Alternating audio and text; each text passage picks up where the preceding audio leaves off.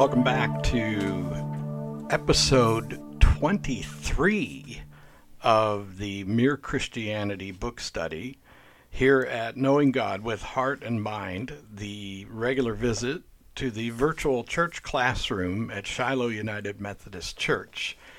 And I am Pastor Dan, joined by my daughter Bethany, and we are discussing Mere Christianity by Clive Staples Lewis, otherwise known by his friends as Jack. Why do they call him Jack? Because he said so. That's the story.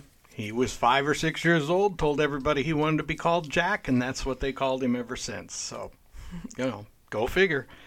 Anyway, this is no doubt an indication of why he remained and will always be a wonderful independent thinker. Mm-hmm. So we'll call it that. We are in Book 3 and Chapter 12, which is Faith, Part 2. You couldn't resist. 2. I couldn't help myself. It's the end of Book 3. Book 3, Chapter 12. It's the last of the chapters in Book 3. So that's good news, I guess. It means we're making progress. So We've got one more book. This is, as they say, episode 23. It's being recorded on August 29th. And here we go. So chapter 12 continues on about faith in the second and higher sense. And Lewis starts by saying that if this chapter doesn't mean anything to you, then just drop it.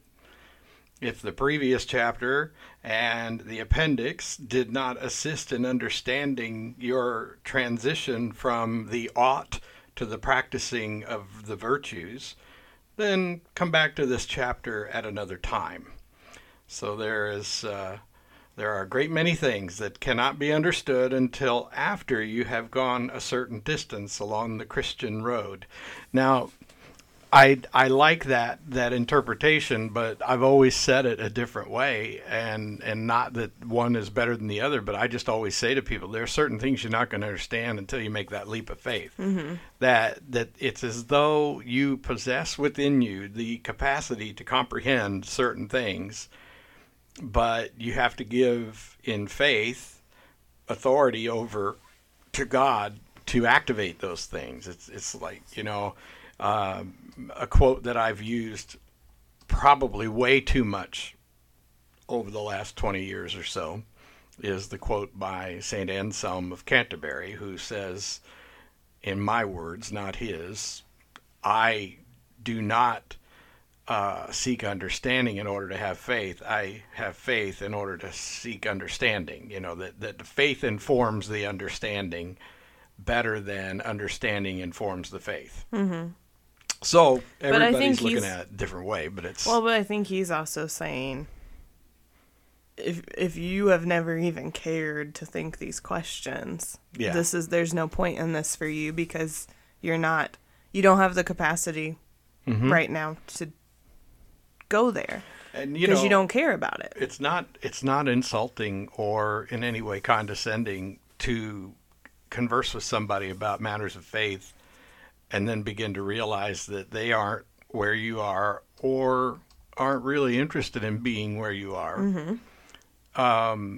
And so better to cut both of your losses. And then there are those people who just want to bait you into an argument so that they can say, well, that's bogus, I don't believe it. And what people do that to me, and it hasn't happened lately, but in the past, if somebody did that to me, I just look at them and say, you know what? You're wasting my time, and you're wasting your time. You're not going to change my mind, and I'm not going to change yours, and it probably wasn't your intention in the first place to have your mind affected. You just were looking for an opportunity to be pugnacious. Mm-hmm. Is that the right word? I don't think so. There's probably a better word out there. Truculent. Sure. There's a good word. Yeah. Truculent. You were looking for an opportunity to be truculent. I can think of a much simpler word. But... A jerk. And then there's just words we're not going to use on our virtual church classroom. So So explain what Lewis is seeking to clarify in these 5 statements. So number 1 is, I mean, really discovered. What he's seeking to clarify? Yeah. I feel like you jumped on me. Did I? This is, I don't know. I mean, it's basically... he goes into talking, like, he... You know, I'm just putting, there are 5 statements he makes in this chapter, and our study guide is challenging us to try to understand what he means by each of those 5 statements. The study guide jumped then because there's like 3 or 4 paragraphs before that. That's why I said, whoa. All right, well, then one of the reasons that we do this is so that we might engage our critical thinking skills, and therefore, if you have some critical thought that you want to express regarding paragraphs preceding those in which to which our study guide is addressing itself, I'd say go for it. Well, I don't know about that. I just know that he spends... I mean, if he devoted 3 paragraphs to talking about this idea that we started talking about, then I think it probably is significant. All because right. he says... He spends a lot of time talking about the fact that, like, if there's something you come up against when you're reading something theological or even the Bible and you can't make heads or tails of it, then you shouldn't keep digging at it because maybe it's not the right thing for you right now. And so he talks about, like, sometime, maybe even years later, you may come back to it and be like, oh, yeah, now I get it. But then if you keep digging and picking away at it, it probably is going to end up doing harm rather than good. Which I think is really an important thing to remember. That it's okay if you're not totally remembering it right now. Or understanding it is the better thing to say. And he just, like I said, he spends like the first 3 paragraphs of the chapter talking about that. I mean, and I guess in a study guide that was sort of just covered briefly in a sort of starting paragraph. So let's just look at it. Okay, so whenever you find any statement in Christian writings which you can make nothing of, don't worry. Right. Leave it alone. There will come a day, perhaps years later, when you suddenly see what it meant. If one could understand it now, it would only be to your harm. It would only do harm. So, yeah. I think his grace is really nicely expressed there, because he's not just saying that as a matter of grace, but he's saying, you know, if the purpose of the book, as he's indicated, is to help you understand just basically what Christianity is, mm-hmm. if there's parts of it you still don't get, that's okay, you know, and that to me, I think, is one of the reasons that Christianity is so unique in all of human history, because it gives you permission to not know everything, mm-hmm. you know. Well, and I think it also demonstrates his humility, because from what you just read, he goes on to say, I just made that statement and it goes against me too, because because the things I'm about to talk about in this chapter, I might think I understand and I may not be at that point yet. Mm-hmm. And he says, so, you know, I can only rely on Christians who are ahead of me in their understanding of these things, to keep an eye out and help me know if I've gone wrong. And if you're not at that same place with me yet, then take all of that, what he's saying, with a grain of salt, because maybe he's not where he should be, although I think he probably is right on. So. Right. Yeah. Which I think is really good to remember. None of us are the actual authority. Yeah. I'm kind of like reflecting on something he says in that 4th paragraph that's kind of intrigued me. because I'm right now in my personal study, I've been listening to the journals of John Wesley, and what's really interesting is Wesley had an exceptional education. He was really smart, and yet there were so many things about being a Christian he didn't understand for a long time. And when you look at an equally intelligent intellectual, I'd say that C.S. Lewis, if C.S. Lewis and John Wesley had existed in the same time frame, they would have been well matched. They could have had great discussion, and yet Lewis has taken the exact opposite approach to acquiring the faith that Wesley did. And I think it has everything to do with the fact that Wesley was raised in a Christian home, in an Anglican home. He had every reason to think that he possessed everything that you should possess in order to be a Christian, except for the faith. Mm-hmm. That was what he lacked. Mm-hmm. And Lewis is an atheist who comes to faith and then begins to embrace intellectually all of the aspects of Christianity that, so it's really interesting. I think, they're both coming from similar backgrounds, but the one fundamental difference is one thinks that he should already know it all. Mm-hmm. The other one knows he doesn't know it all. Mm-hmm. And who got faith first? Because Wesley did come to faith. His Aldersgate experience was that moment when he realized that he really just had a living faith. Mm-hmm. Then all of a sudden, everything he had already learned made sense, which I think is what Jack's trying to tell us. Yeah, like later you're going to go, oh, okay. Yeah. So, all right. So what does he mean by, really discovered? Well, what he's referring to is that, like, the thing he's talking about being discovered is our personal bankruptcy. Like, because he spends the paragraph before that talking about the fact that you don't get into... I think I just said it about Wesley.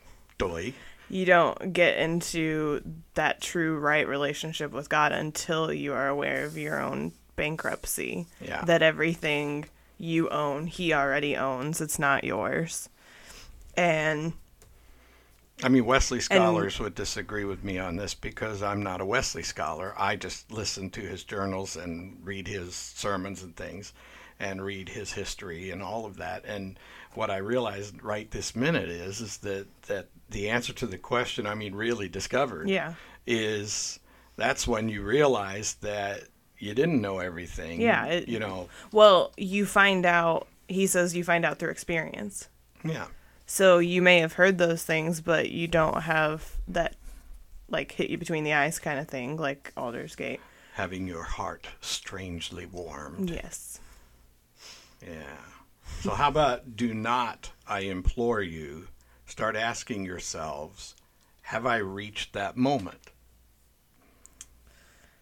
Yeah. He says if you do that, you get in trouble. You're on the wrong track because... you're like too busy. You're too busy like paying attention, like overly paying attention to what's going on in your own brain that you're probably missing more than getting. Mm-hmm. Which, maybe not in the same sense as what he's talking about here, but I think a lot of people have had that, like, ooh, I'm too much in my own head right now. Mm-hmm, mm-hmm. So, yeah. Well, and again, I'm thinking about John Wesley because he talks about his experience when he sailed. In his journals, he reflects mournfully on his experience of sailing to Georgia to be a missionary. And on the way there, they encounter some horrible weather. And he's really disgusted with himself because the Moravians on board the boat have this peace about them and this confidence that whatever happens, live or die, they're okay. And he's terrified. And there are several times on that part of his in that part of his life where he's traveling and kind of finding his true calling, where he is talking about how he's afraid. I mean, and he's really troubled by the fact that he fears for his life as often as he does. And so this is the reason I say this is that later in his life he will write a lot about assurance. He'll relate to that and communicate ideas about what it means to have assurance. And I think that this is again something that it's a different sound than I usually hear. Well, that's the sound of the doorbell ringing at the church office. Ah. So, anyway, sorry, friends. I was trying to figure out. So it means if you ring the doorbell at the church office, wherever I am, even the GHM studios, I will know you are there. Now, anyway, so when he says, start asking yourself, have I reached that moment? I was just thinking about how Wesley, talks a lot about assurance later because he's wrestled with that. He found himself trying to figure out whether or not he actually had reached the point of faith. And, it wasn't so much something that, like, you check off a series of things on your checklist, and when you've acquired all the necessary check boxes, you are officially a person of faith, which is exactly what religion does, by the way. Religion does exactly that. Well, Lewis's example, he says something about, like, a guy doesn't, like, stop what he's doing in the middle of doing something and go, oh, look, I grew up. I'm growing up right now. And but that you can look back, and there's this really, really cute video of this little boy. He's probably like 4 or 5 years old, and he's sitting, you've seen it. He's sitting like on a coffee table, and he's squeezing his whole body and gritting his teeth, and it's so cute because they ask him what he's doing, and he says, I'm growing up, I'm trying to grow up, and it's just the cutest thing ever, because he's a little kid and he doesn't get it. But this is, he's talking about grown-ups who still, unfortunately, I think there are grown-ups out there who are like, look at me, I'm growing up, instead of focusing on what's actually happening and then looking back and going, hey, I really grew through that experience. So, yeah, I think ironically, the more grown up you get, the more you realize you're not all that grown up. Yes. Is what I think. But so Lewis says, I know the words, leave it to God, can be misunderstood. What is he saying there?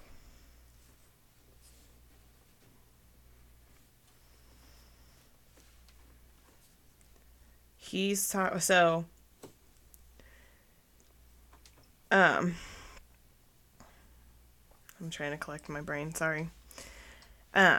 He talks about, like, yes, a Christian should, like, put their trust in Christ. But I think he also talks about, like, that being part of obedience. And sometimes leave it to God turns into, like, not doing anything. Yeah, I mean, because you're just saying, like, oh, well, God's gonna handle it for me, right? And then you're not being proactive either. So yeah, that's kind of what I was. See, I think what Lewis is saying by that, and I think as I remember how it is in the book, is I would equate it to this. He's basically saying that your best is good enough. But doing your best is still required. Yeah. And so in a nutshell, what he's saying is that before Christ entered into your life, your best wasn't good enough, and no matter how well you do at anything, there's always somebody that can do it better, and there's always somebody who will be more than happy to put you down and tell you that you are not doing it well enough. And then after Christ comes into your life, you realize that your best is good enough, and out of a sense of respect and duty to Christ, you continue to strive to do your best, and every day you hope you're doing your best a little better. Mm-hmm. And yet you're also confident that your best is good enough, and that really does change the whole paradigm. That's kind of how I read that. But he also, the sense that I got was that he says, like, you're not supposed to stop striving. Mm-hmm. Like, you're not supposed to, because unless you have tried really hard, you can't be like, okay, now I'm good. Mm-hmm. I can stop. Like, you have to put in the effort. I'm not going to get started, Bethany, on one of my favorite rants. Simply because I probably wound people every time I do it in public. And it's really just to say that my rant is usually a much more extravagant version of the phrase that I'm going to say, which is there's an awful lot of people in the pews at church every week who just aren't trying. Yeah. That somehow they think they arrived a long time ago at whatever it was that they associate with church and religion. And most of the time that means that they can say things like Jesus saves, whatever. But I'm amazed at how many people go to church every Sunday who aren't even trying. But then the other thing that I see too with that is it's not just church. Like, there are so many people who are just going through the motions. Yeah, you're right. With everything. And obviously, like, we're talking about faith, which means we should be talking about what happens in the church. But there's so many people that I think just, like, they're not living. Yeah. Because they're past the point of caring and trying. Yeah. I think you're right. They're just kind of trying to have some fun while they can, and then when they can't, they're just going to sit around and wait to die. Well, like, I have to be careful here, but we were discussing the other day about a coworker of a member of our family, mm-hmm. and trying to figure out what that person's deal is and why they haven't been asked to leave this position that they're in because they aren't doing anything. But it's almost like maybe at one point they did try a little harder in their job, and now they're just comfortable and complacent and they don't care, mm-hmm. because they did what they needed to do to get the pension. Yeah.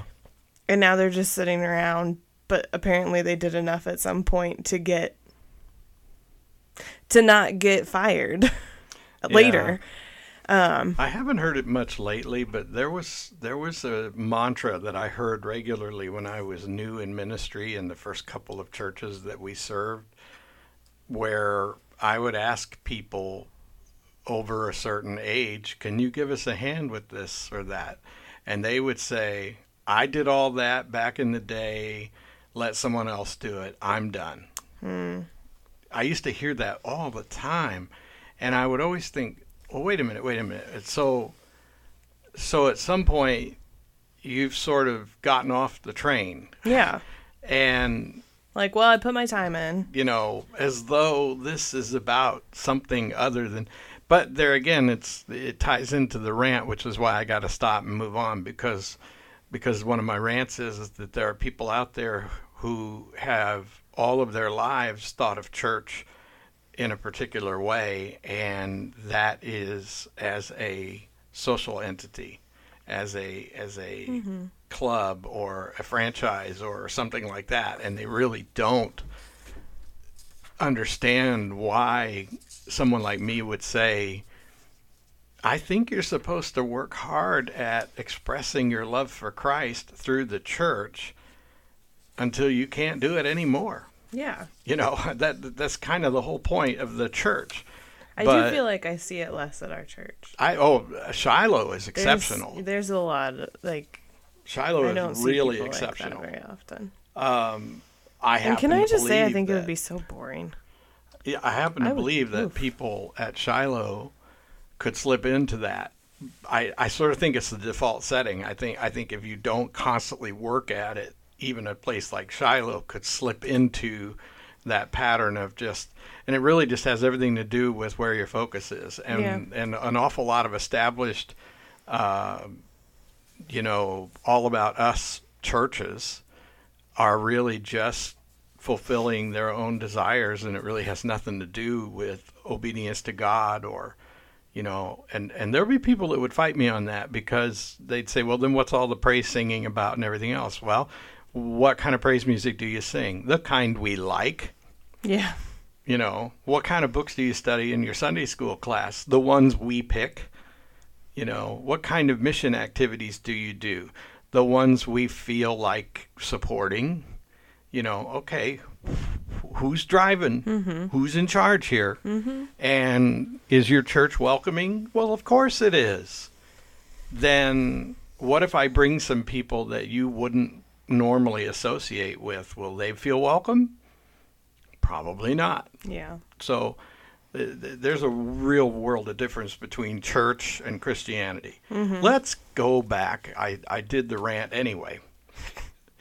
So Christians have often disputed as to whether what leads the Christian home is good actions or faith in Christ. Mm-hmm. So what do you think he means by that? Christians have often disputed as to whether what leads the Christian home is good actions or faith in Christ. Well, I wrote in the margin, and I read this chapter the first time,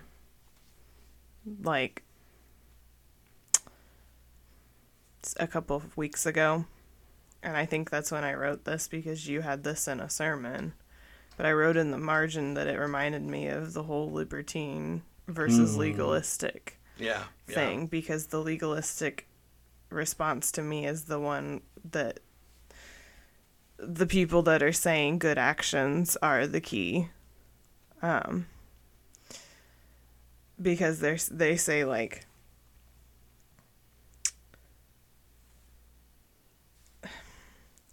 that charity is the most important thing,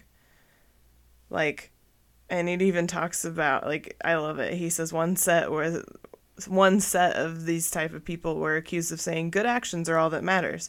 The best good action is charity. The best kind of charity is giving money. The best thing to give money to is the church. So hand over $10,000 and we'll see you through. And he says that's nonsense. And the answer is yeah, good actions are great, but good actions done with that idea is not great, because then your motive's in question. Mm-hmm. And that sounded a little bit like the legalistic thing to me, because they were talking, you were talking about how that legalistic thing is well, if we follow these rules, we're good. Right. But then the other set that he talks about says well, faith's the only thing that matters. And as long as you have faith, you can do whatever you want. Which sounded very libertine to me. Because that's so sin, party, do whatever you want. Because you believe in Christ. You have faith. You're good. Yeah. And he says that's ridiculous too, because if your faith involves not taking any notice of what Christ says, then that's not faith. Right. And in a sort of weird way, I think that validates what I was ranting about a minute ago, that there's an awful lot of people who have religion, but they don't have faith. Yeah.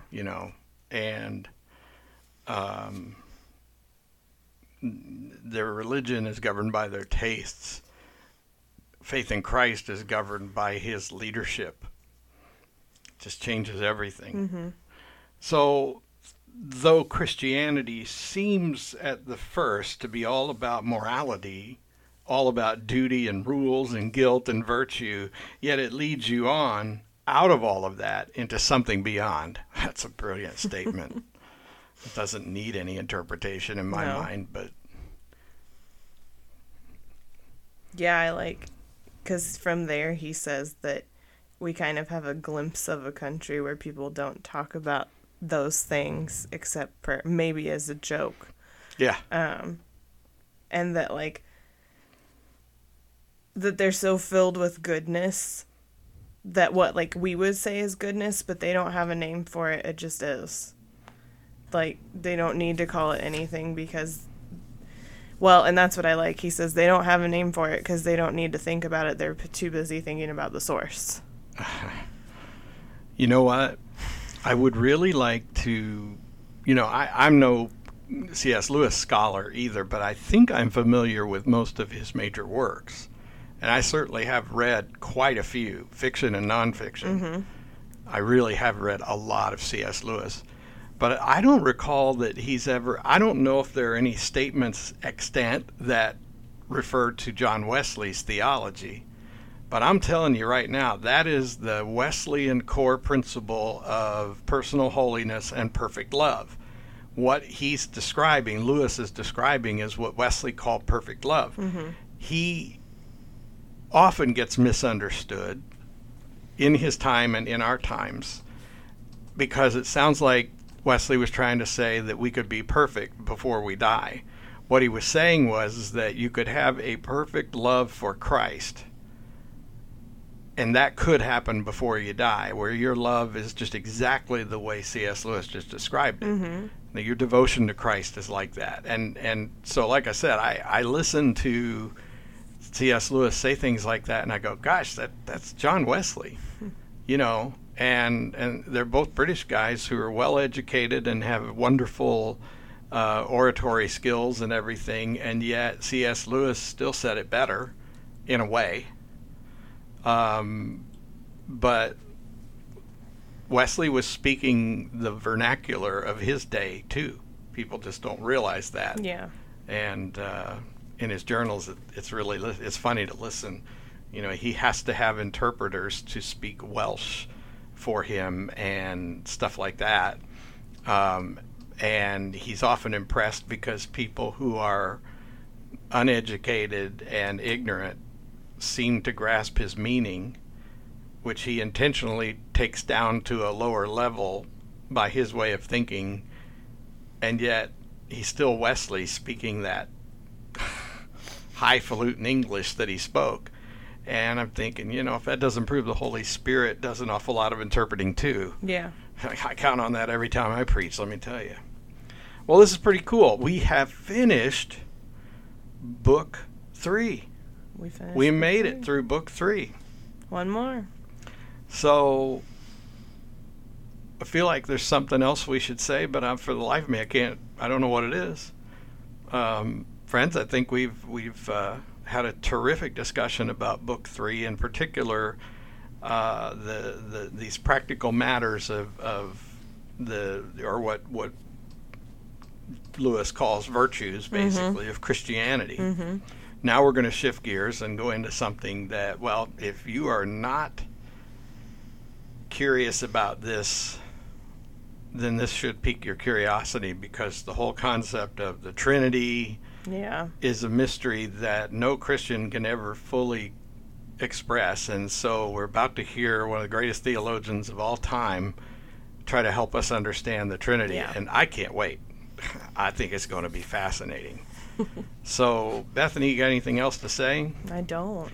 Well, friends, we want to thank you for listening. As I always like to say, because I mean it with all my heart, you honor us. We're no better than you or anyone else, but you give us a place in your lives to help stimulate your critical thinking, and we're honored by that. And the most blessed thing you can do to acknowledge the gift you get is use your critical thinking skills.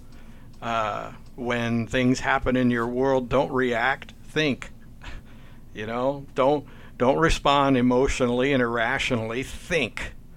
And when when people propose, strange and interesting ideas to you, think them through.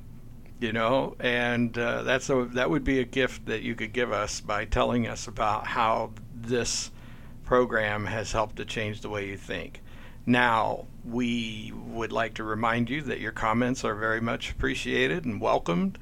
You can send them a variety of ways, as you hear every week. You can send them through the Facebook group, Knowing God with Heart and Mind. If you're not a member, you can just find it and ask to join, and I will personally invite you to join.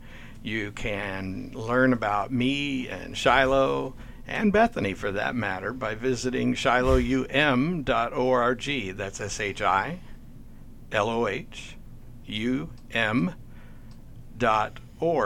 And You will find out about our wonderful staff and our great group of lay leaders and of a whole congregation full of awesome people. You'll find out that there's something going on at Shiloh virtually all the time. And you'll find out that we love the Bible and that our whole culture is built around discipleship and devotion to Christ, and doing it in such a way that we benefit our community and those beyond. So with that being said, God bless you and goodbye.